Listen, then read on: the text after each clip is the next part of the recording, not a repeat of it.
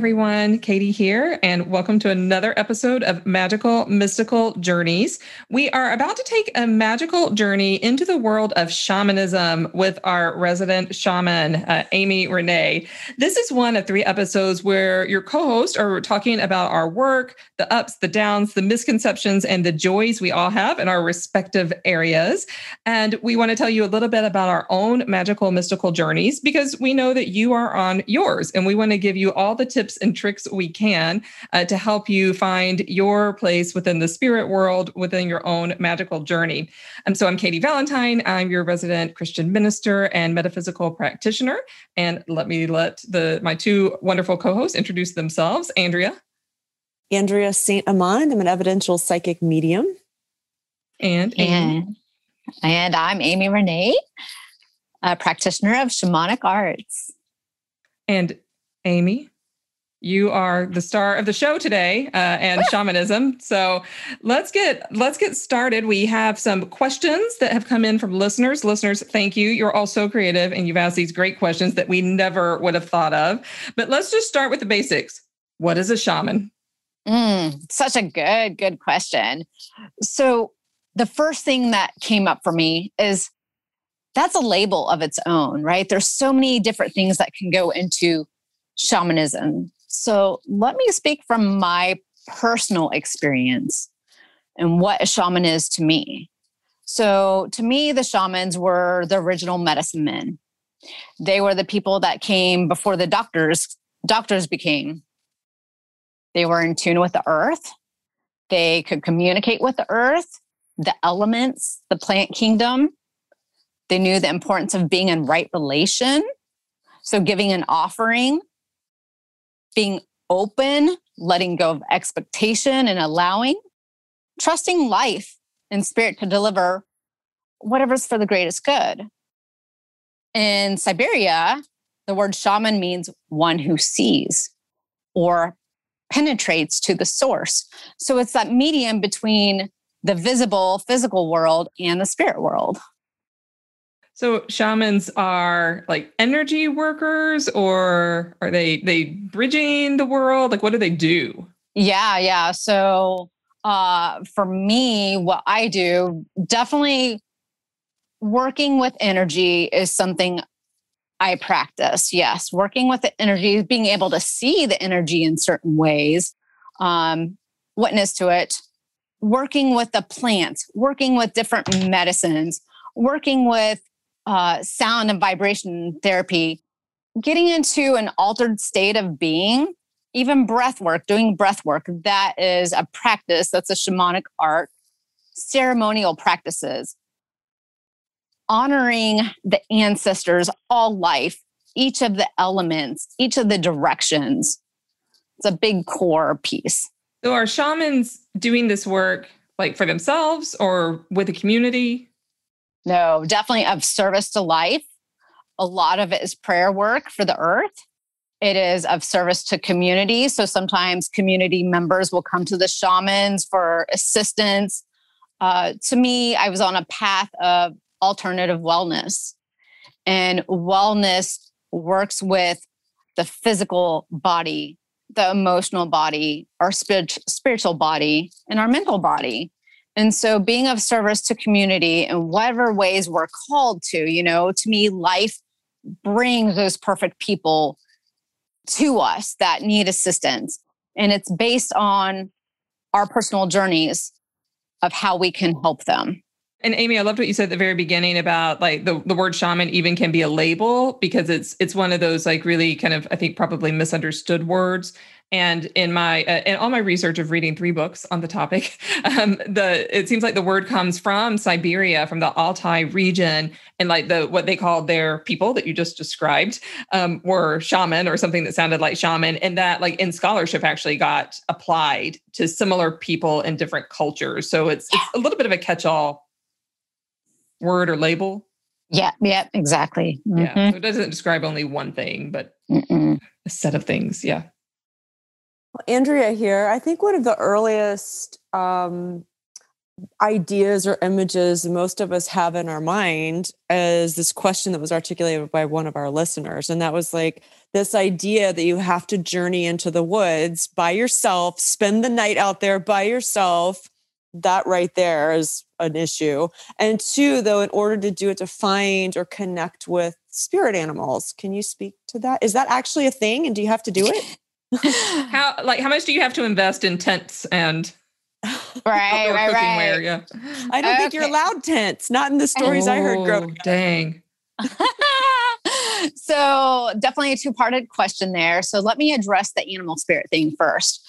No, the very first weekend of my apprenticeship, my shamanic apprenticeship, I got to experience a journey that helped me to know who the animal spirit was. So I did not have to go out in the woods. However, right before my final weekend of apprenticeship, we do a Pakawachu or a vision quest.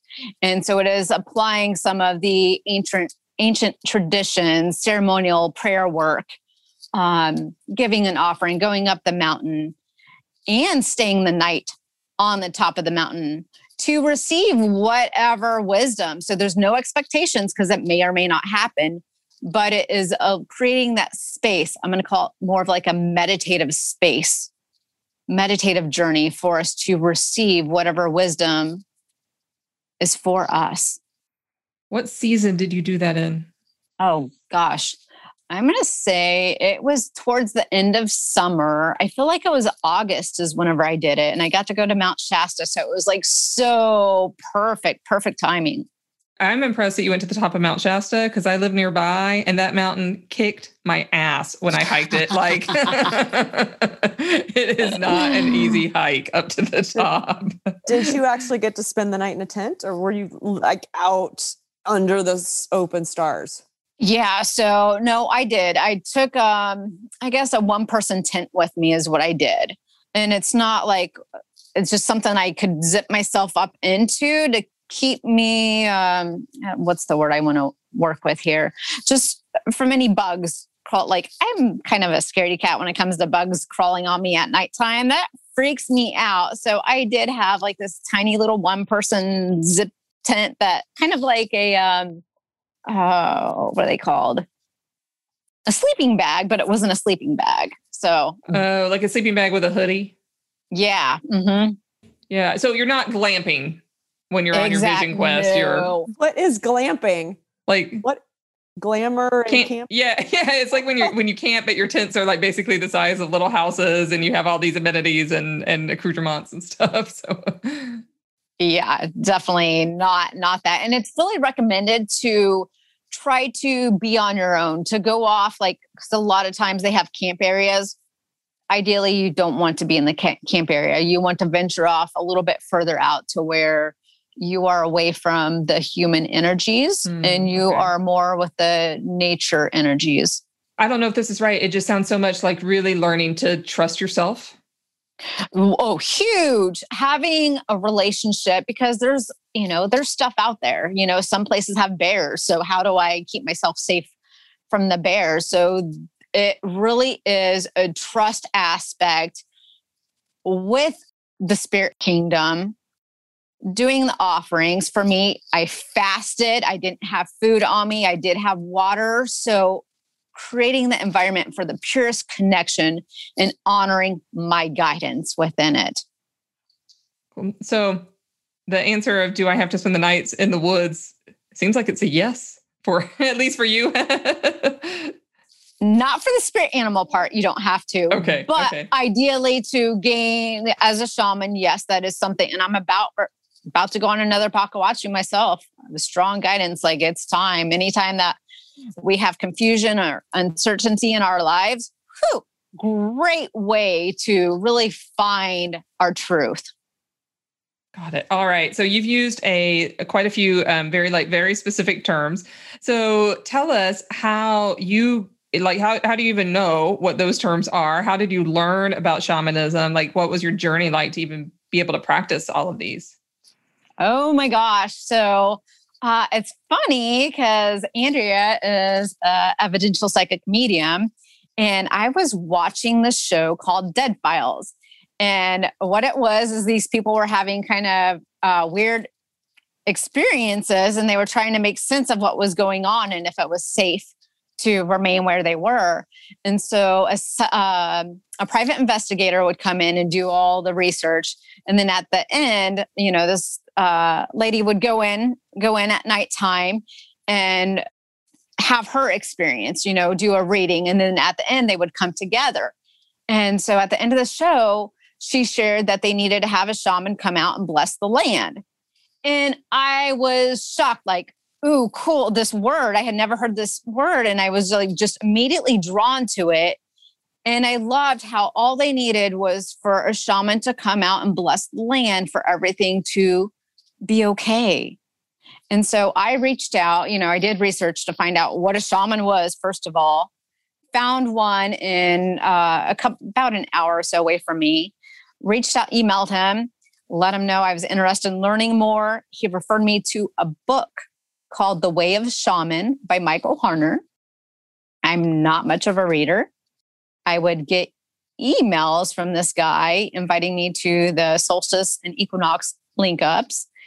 And I was afraid to go because the address of where it was located at White Deer Lodge, I believe, was on Kill Creek Road. So I thought it was like this cult. I'm all like, nope, I'm not going. I'm good. I really don't need to know about it.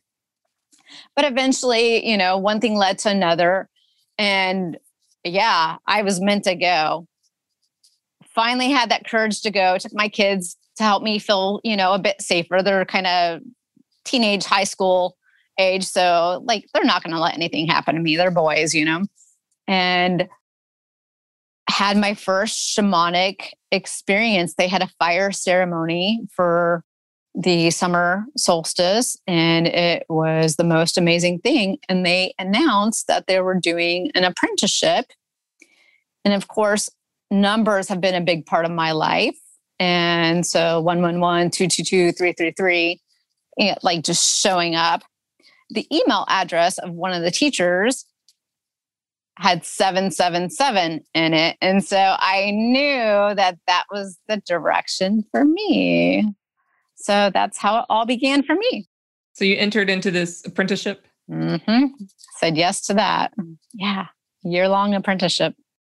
A year long. Excellent. I think our training never stops. It does not. That was the intro to it. That's what I can say. That was my awakening journey. Well, and you're in a particular tradition of shamanism, correct? Yeah. So the Pachacuti Mesa tradition is Peruvian based. And Don Oscar, he was trained by two different Peruvian shamans. So it's kind of a combination of the two. And he followed his guidance. He was called to come over here to the Americans. And I believe one of his parents was American and has been so kind to offer us these trainings, these teachings, these ancient ways, these practices, so much goodness that helps an individual to connect the shaman within them, that God's self within. I don't know if I want to call it that, but that spark of the divine within. We each have it in our own unique ways. So grateful for that. Could you say the name again of your tradition? Pachacuti, what was it? Pachacuti Mesa. I'm a Mesa carrier, so a shamanic healer. And I work with the Mesa, which is kind of like an altar that has elemental pieces. So the Pachacuti Mesa tradition. We'll put it in the show notes. Yes. We will. With the spelling for everyone. Yes. Do you know what strikes me about your story, Amy, is that you were already watching this show.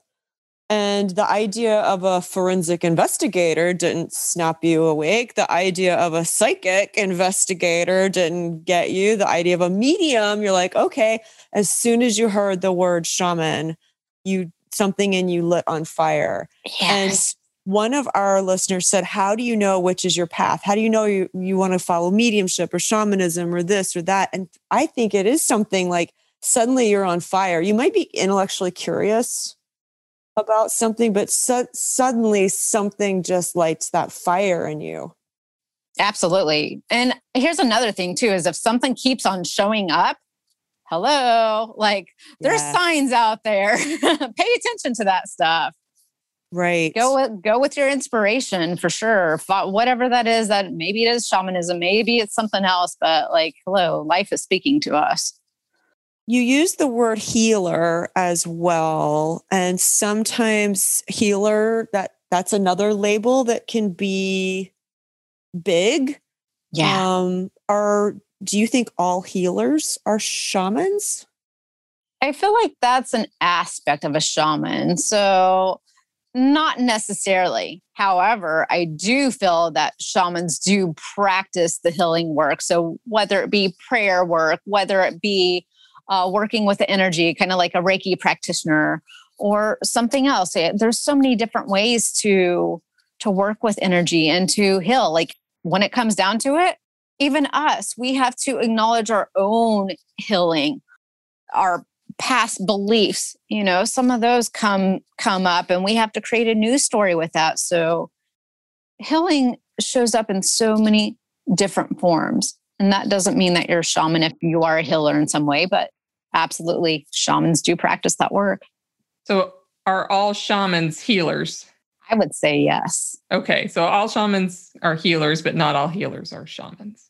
Correct. Okay. So that overlap is probably pretty small, I would imagine. Not everyone has the fortitude to spend the night on top of a mountain, so and do all the work to get there. Or even face their own shadows, facing our shadows, having our shadows become an ally. That's huge. And that's healing work right there. Ooh, I love the way you said it. Yeah, I do too. We got to pull that quote out. That was a good one. Yeah. All right. So that's going to be a meme, everyone. Right there. Have our shadows be an ally.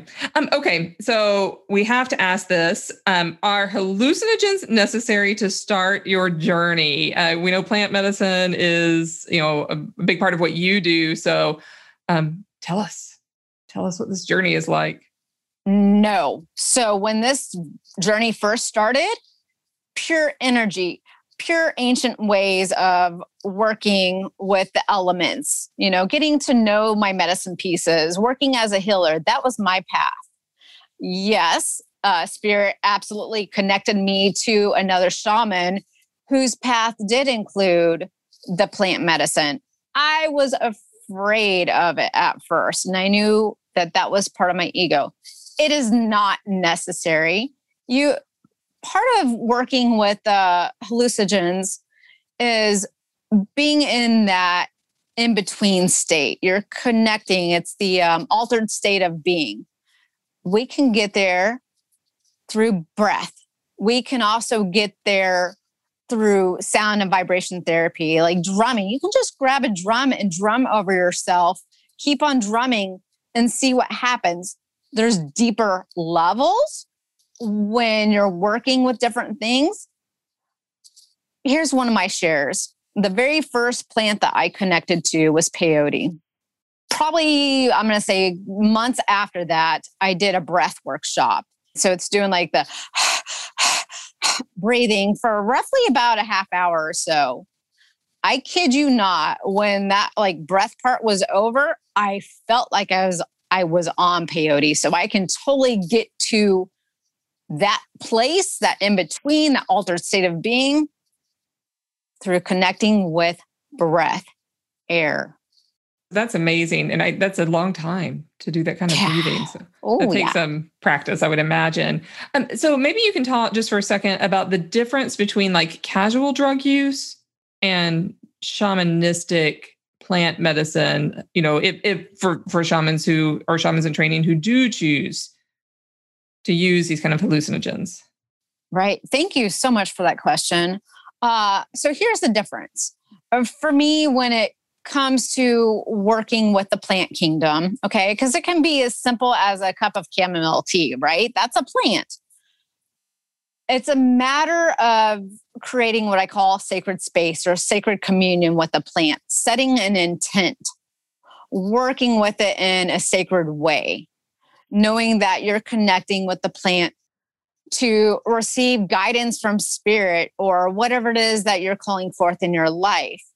Whereas if I'm maybe I'm just going to say a teenage kid who's kind of rebellious and I just want to go maybe, smoke a joint or something like that, I'm not connecting to the plant in a sacred way. But if I were to do it, say in this moment, as I maybe connect with a plant, I'm doing a prayer as I'm connecting with it. So tobacco, you can smoke a cigarette, right? But when you take the inhale of that smoke, are you doing a prayer with it? Are you thanking it? Yeah, different levels of it. So, yeah, the kind of casual use is often sort of an escapism or a trauma response or a coping mechanism or, whatever it may be. And listeners, I want to make sure that's like completely judgment free. That's, right. This is, so many people have been there. But your way of engaging with the plant is actually engaging with the plant. It's the opposite of escapism.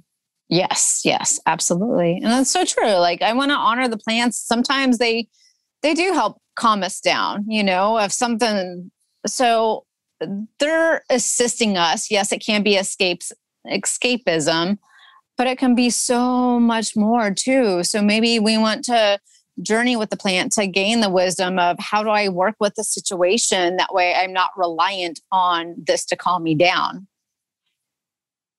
When plant medicine, in terms of these sort of journeys, started coming into my awareness, it seems a bit relatively recent, and that they seem to be in groups. Like there's a facilitator, people are in a safe space. Is that always how it's practiced or used? Or for me, yes. Out there, I can't answer that question for everyone else, but for me, if I'm going to connect, you better believe that I'm going to find someone that has training to facilitate, because that is huge. Yeah. And a lot of times for me, when I create that journey space, I am setting up a sacred environment. I'm making sure that I'm cleansing the energies. I'm setting it up for the group of participants that comes. Yeah, because I can imagine that whoever's facilitating needs to be prepared to handle whatever comes up. Yes, there's lots of intensive training that goes into facilitators. Just sometimes our pets can facilitate our healing, right? Yeah, they can. Do you ever do breath work actually around your dogs? And do your dogs respond to any of this energy work at all? Oh, absolutely. And I love watching the dogs too. Like they can help me to see what energy is present, especially with a client. But to answer the question, when I was doing the breath work every morning to set my day, my dogs they like to come and get in my face, so, but not always. So yeah, sometimes they will. And if they're barking or moving around a lot, that lets you know that the energy has not settled. So it's a way to see that there's active energy or I guess that answers it. One of our listeners indicated that their dogs would just start howling. Mine have not done that. I can't. Nope. I wonder if they're participating and supporting. Right. It reminds me of all the videos of people doing yoga and their dogs just coming and knocking them over while they're in the middle of a yoga pose. Yeah. Yeah. That's what mine does.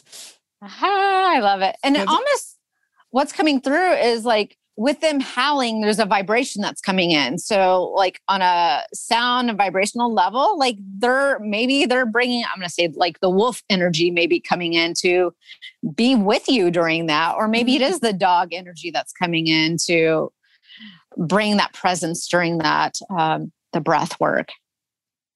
Yeah, that makes total sense. So sensitive little barometers for us. Yeah. So Amy, tell us, what are some common myths and misconceptions about shamans, about shamanism? What do people need to unlearn? I think the biggest one is that people think it's a religion. And it is, to me, it's not. It's a spiritual exploration. It's finding what spirit means to us. It's a way of being. Another one is that you need to be Native American or of that descent. No. Not at all. yes, I do have Cherokee in me. However, this shamanic lineage is Peruvian. So totally, different to me. If you're having that calling or you're drawn to it in some way, shape, or form, maybe the elementals work with you already. So that's another common misbelief. It can be scary and weird and strange for some. And I think it's because it's the unknown. But when you really connect with it and really learn more about it, it's not scary at all. It's really a beautiful, beautiful practice. And I think one that I really, really want to debunk here is that it should be free. A lot of times our spiritual services, people think that our spiritual services should be free.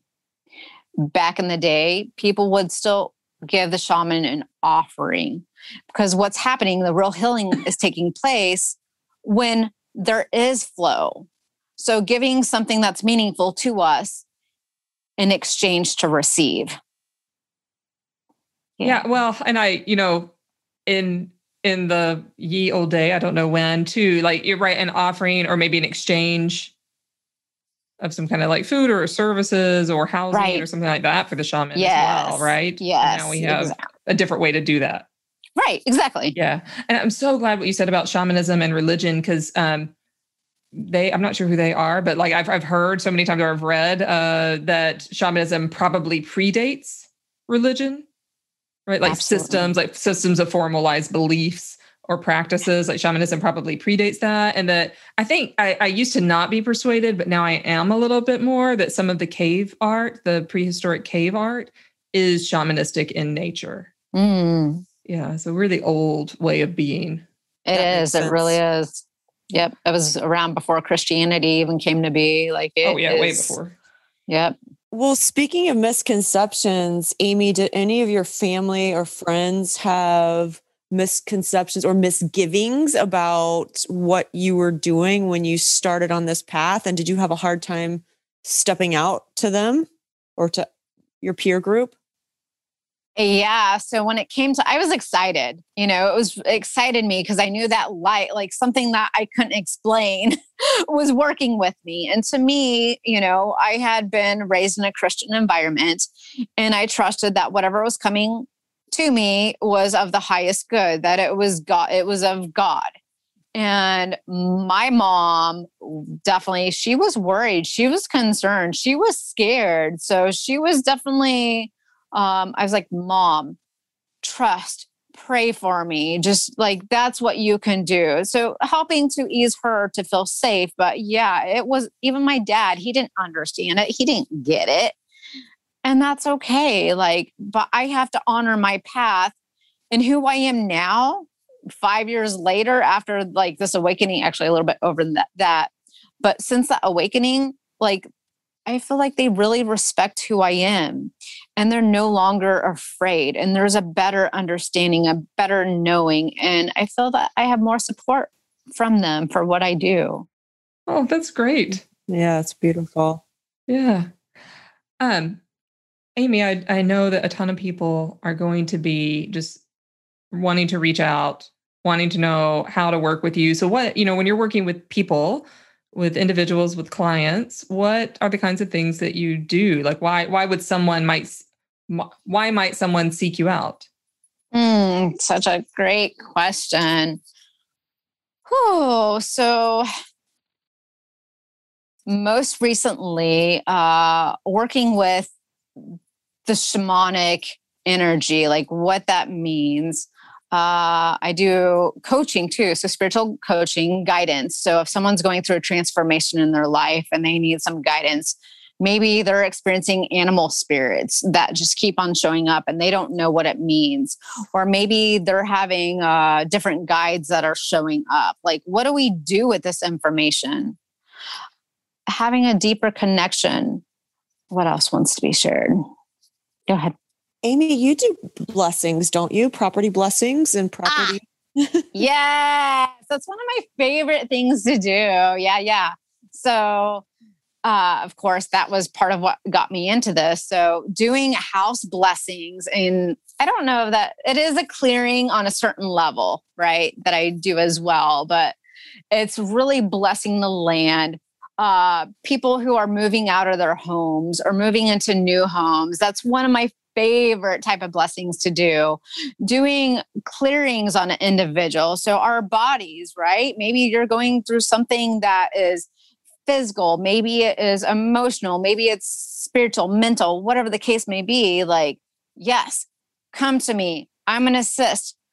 Maybe you're kind of confused, maybe you don't trust yourself in certain ways. I'm going to help you tap into your guidance. I'm going to teach you what life has taught me so you can be clear and you can be certain in moving forward and being present with this life. Cool. What is the best way for people to find you if they're feeling that inner pull? Because I know that some people absolutely are. I'm going to keep it easy for you guys. You know what? Just email us, magicalmysticaljourneys@gmail.com. Say, hey, Amy, I'm interested, and I'll set something up with you. Just for reaching out, we'll set up a call. I want to know what you need, and I'm going to offer you what I can. I love that. And that's so handy because Amy faithfully checks our group email. And so that is exactly the right spot, right? We know there won't be delay. Like, Amy, you're always doing that. Thank you. That's a little bit of energy work, even right there in and of itself. It is, keeping on top of email. Well, so I know there's a lot of other stones we could turn around this topic. Is there anything else that we've forgotten? Any other last questions, Andrea, or things you want to share, Amy?